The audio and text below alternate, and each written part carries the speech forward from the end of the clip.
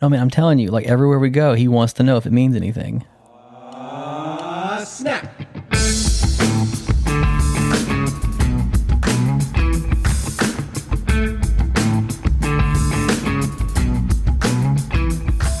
Hey, welcome back to another episode of the Youth Ministry Booster Podcast. I'm Zach, working here with my co-host and best friend, the one, the only, Chad Higgins. Chad, how are you, man? Wonderful, Zach. Oh, wonderful is good. Wonderful is good. Absolutely wonderful. Why so wonderful? Summer's almost over, but Oh, it is almost over. here's the deal. I like summer. It's Yeah, post Labor Day even. It's just been so hot in Oklahoma. Yeah, I'm ready for a little pumpkin spice weather. You know. put those sweat rags, white pants on the shelf. The spice is about to hit the aisles. It's Yeah, dude. good. I'm The in my spice must flow. Lululemons, ready to The go. spice must flow. Well, you know, trade your white denim in for leggings and pick up a little pumpkin spice to drink. It's good. It's ready. It is the end of summer season, and we are into fall. It may still feel a little hot where you live, but it definitely is. The kids are back in school. College football's on the TV on Saturdays. It's a unique season. I think for a lot of folks, this is the season where I've experienced this to be true, really reflective. The weather's changing. Should we be changing too? Right? Like there's a lot of that in the air. You told me a story about your son being quite reflective in the car. So, two children, Isaiah, the older one that became really famous on the podcast for his love of chocolate milk.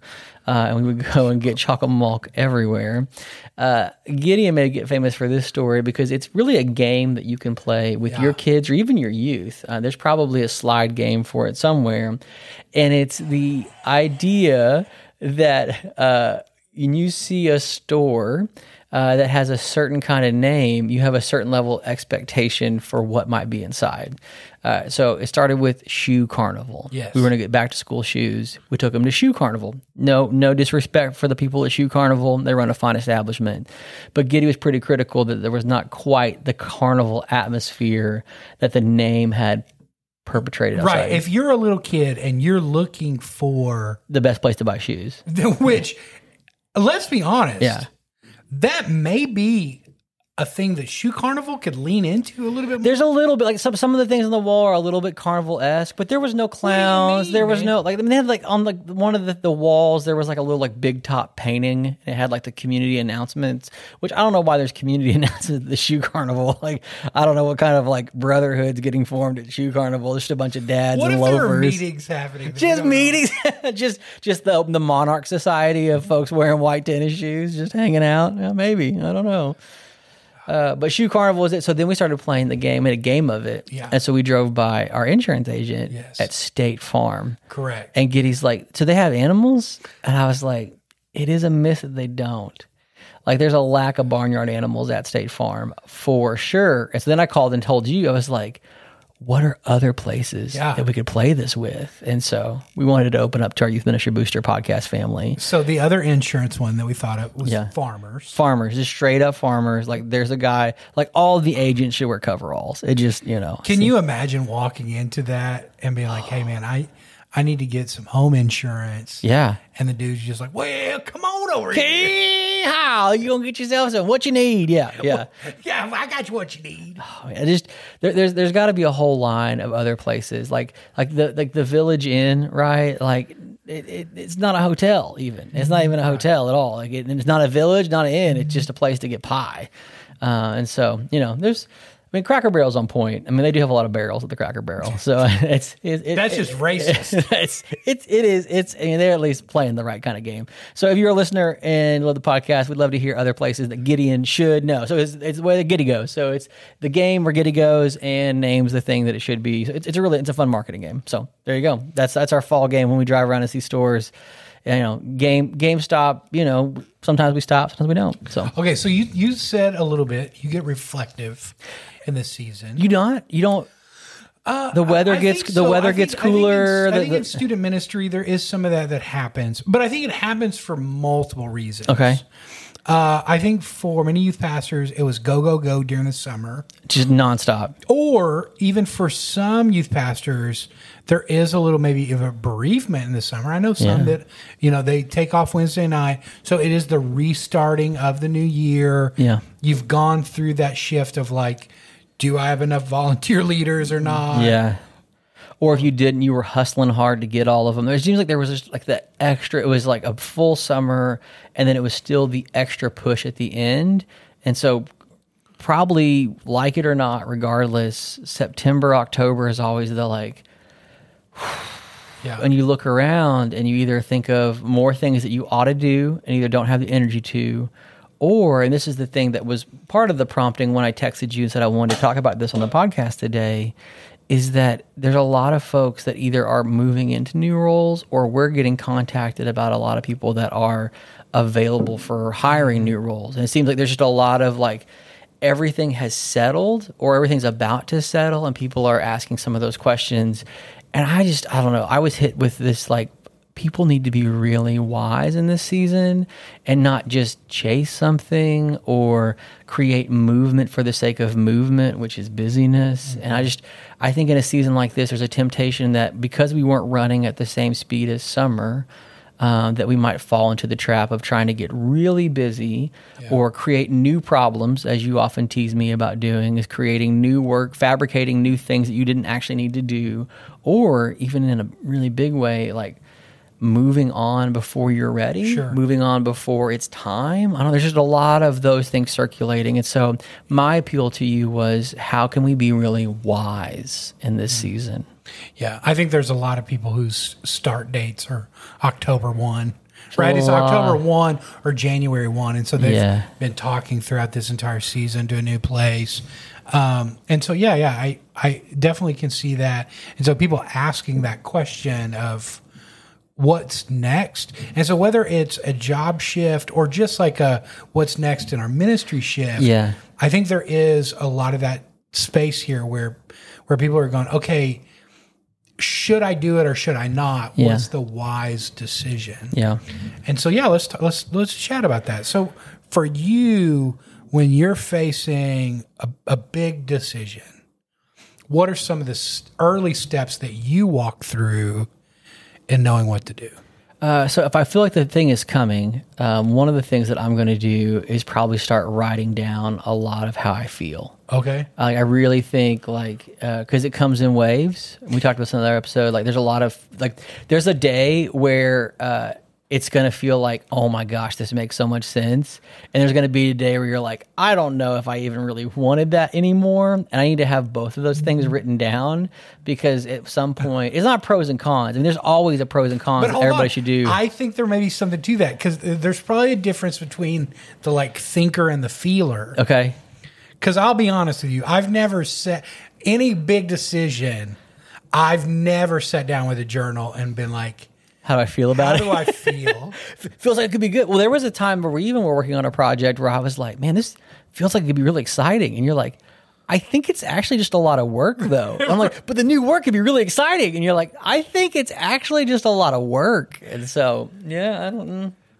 The Myers-Briggs. Okay, so the NT and the NF is now coming out in our Myers-Briggs. Because for me, if I've got a hard decision to make, I want to actually kill feeling. Okay. Maybe that's bad. Oh, shit. I don't want to feel anything about Next week's episode on Therapy with Chad. No, but for me, I'm trying to go, okay, I want to get down to the best, solution or whatever that is. Yeah. And so I don't want to just go off of emotion, but I am interested, because I know that you do have that kind of feeling that also wane. There are feelings that also wane, which is why it's important to write it down. Whatever. Give Zach 6 weeks; he may not care anymore, right? That's why you're so proud of me for the 7 things that I've actually stuck out in life. And so, sometimes you just have to give it long enough time. So I think that's probably you asked the question, what do you do first? I probably make sure to take stock of it because eventually the tail on it is going to run. For me, the tail is going to run out. The excitement of imagining myself doing the new thing, or like, oh my gosh, like what if we had like a dedicated junior high school nights of ministry? You're like, that does sound cool for 3 weeks. And then you're going to burn through your volunteers twice as fast. Sure. Have you thought about recruiting twice as hard? And I was like, I don't want to do that.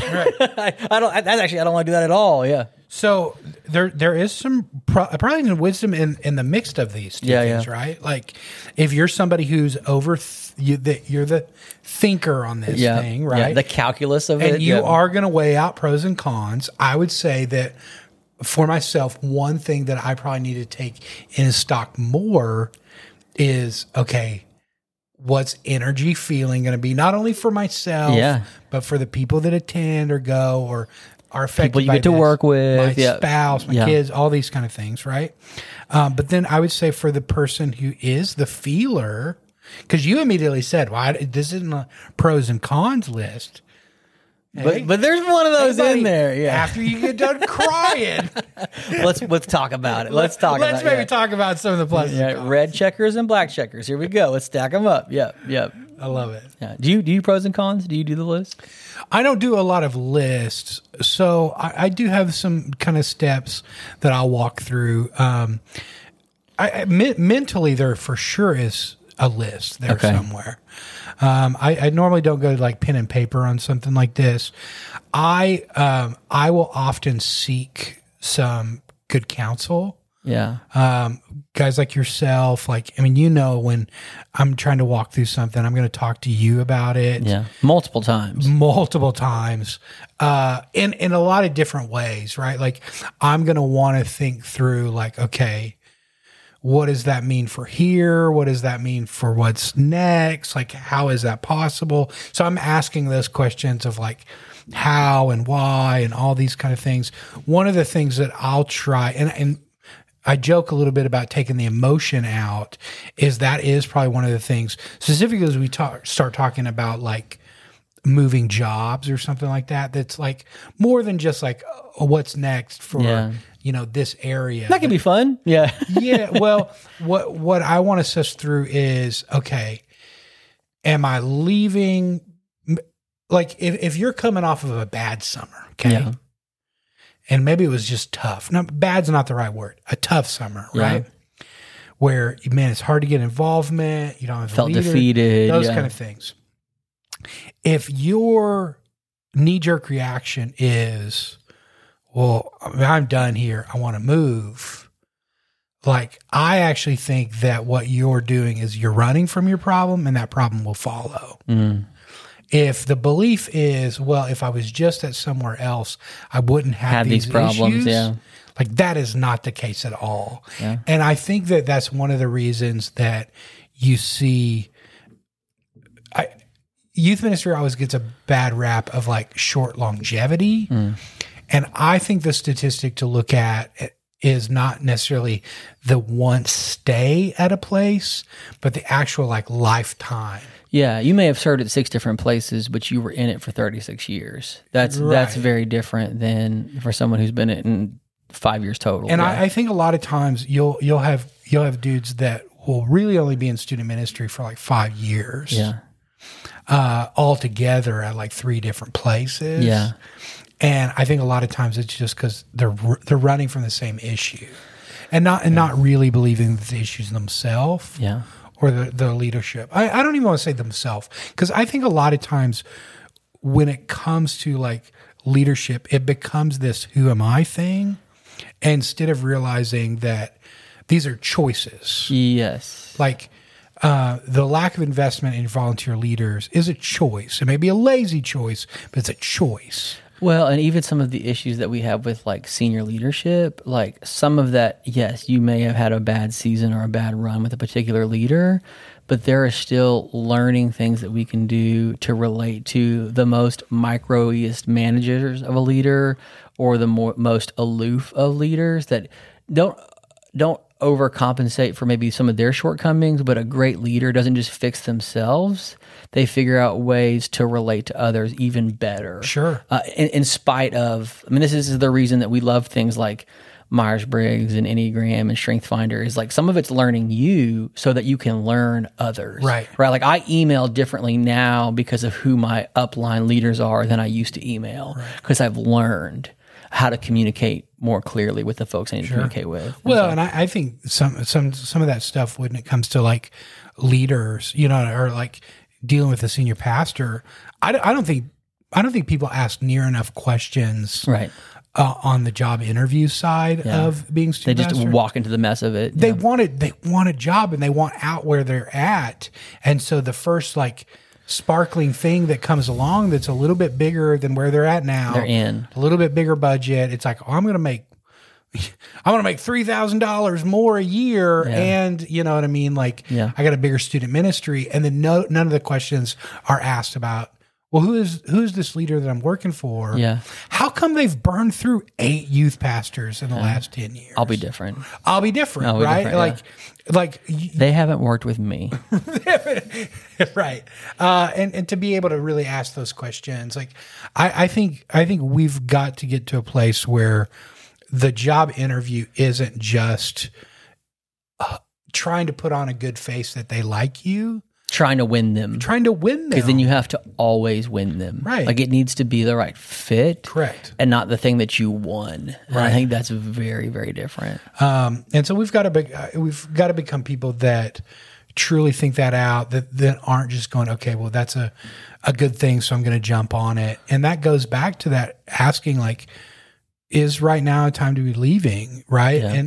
And I think when you know that it's not, then you need to run from the offer. Because if you're a pretty solid youth pastor, you get propositioned, right? Sure. Like they're going to hit you up. Yeah, people are like, hey man, have you thought about coming over here? Everybody loves a good leader. Yeah. And it always starts out, right. It's like, man, how are you? Oh my God. You know what I mean? How you feeling? How things going over there? Yeah. And you're like, well, it's been 5 years now, right? Yeah. Right. We're looking for a guy. And so, I think we can be friendly in those, but it's also like not tempting ourselves when we know, right, that, hey, no, guys, God has me here. I want to be faithful. So, and that's why the wise counsel is important. Wise counsel is good. They need to know you well enough that they could almost speak for you. Mm-hmm. And I think that's something. I think a lot of us have some friends that will ask certain things because we'll get certain answers. Mm. I think a wise counsel or someone that you would trust enough, like if there's a job thing you think that maybe was the right move or a minute, like would you let Chad sit in and decide for you? We need to get arranged marriages. Just arranged, like, what are your intentions with my Zach or whatever? I'm putting it out there right now. I would love to come to anyone's job interview and just sit in.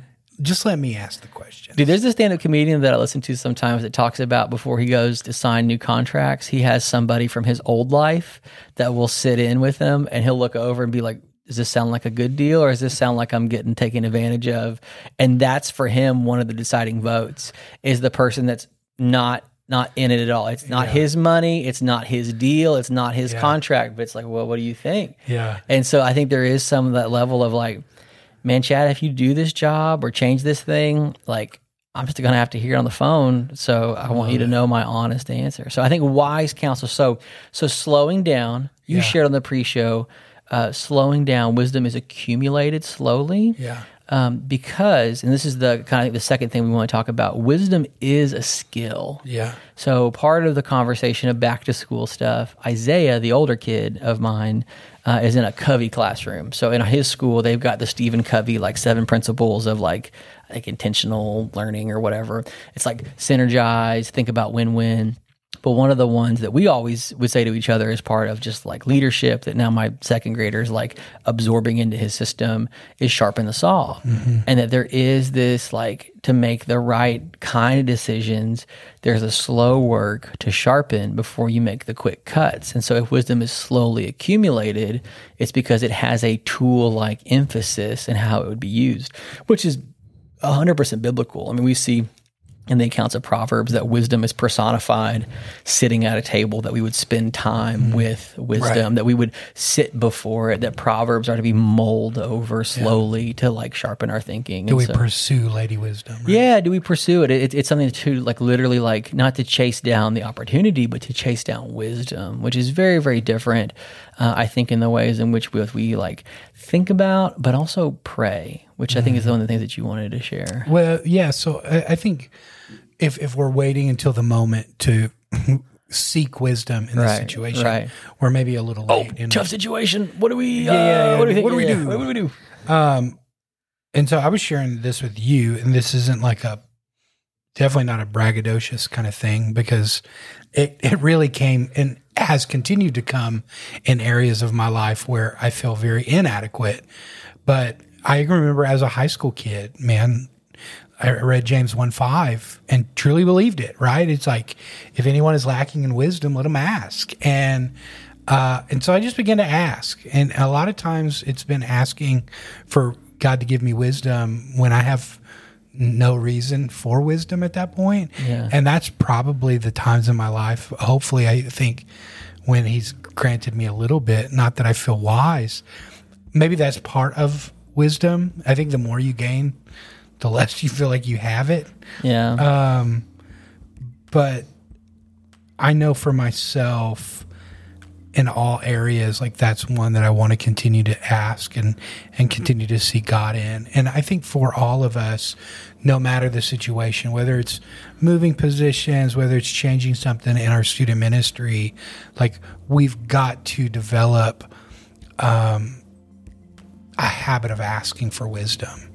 And I would say not just an answer to the problem, but like a character to walk through the problem when change isn't needed.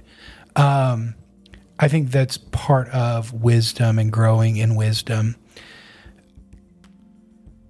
I think one of the things that, whether it's big decisions or not, one of the things that we all have to get better at in student ministry is developing a prayer rhythm and a prayer strategy in everything that we do. Man, I've heard it said before, and I know that it's so true, that it's like one of the easiest ways to make something fail is to not pray for it. And I think a lot of times we will plan camps and we'll plan events, and we won't plan a prayer strategy go with it. Yeah. And I think for us that are trying to make hard decisions, part of the process and the decision that I want to encourage us all to make is the spiritual aspect of the things that we're doing. Hey, you want better volunteers this next year? How are you beginning to pray for it? The church that we're attending right now, over a year ago, they identified, they were like, we want to see more people come to faith. Yeah. We want to see more baptisms. And can I tell you, like, I've talked to their leadership, they're like, we didn't change anything except we began to pray for it. And it's been happening, man. And it's been really cool to watch, just as someone in the church, of a staff that has really began to pray individually for that, and then calling our congregation to pray for it. And so I think wisdom for us isn't just getting the answer, but it is coming to the feet of Jesus. Yeah. And I think as ministers, we've got to model it, and we've got to take our people there. Yeah. So much so that maybe that's where we would restart, and evaluate. Instead of the next thing that we're planning to do, or the thing that we thought would be a great new idea, maybe the new thing is old, and we start in prayer. Maybe the exciting thing is the simple thing, the consistent thing, to pray first and see where that leads. To ask not for more stuff or opportunities or stages or kids, but for wisdom, to see what God might be up to or at work already in the life of our church, community, and ministry. It's really easy this semester, friend, to think about, look around, consider all that someone else might be doing, or what you ought to be doing, or feeling guilty about what you're not doing. But our prayer for you would be wisdom, in this season and in all ways as you continue to lead, care for, and love young people and their families and Christ's church in the calling and the fullness and the goodness of what it means to serve students. We hope that you are not tempted by soliciting for more quick, easy advice, but would seek deep, wise counsel, good, godly friends, and would be slow to accumulate the right kind of good wisdom, useful, holy, and wonderful in the ways in which God would lead.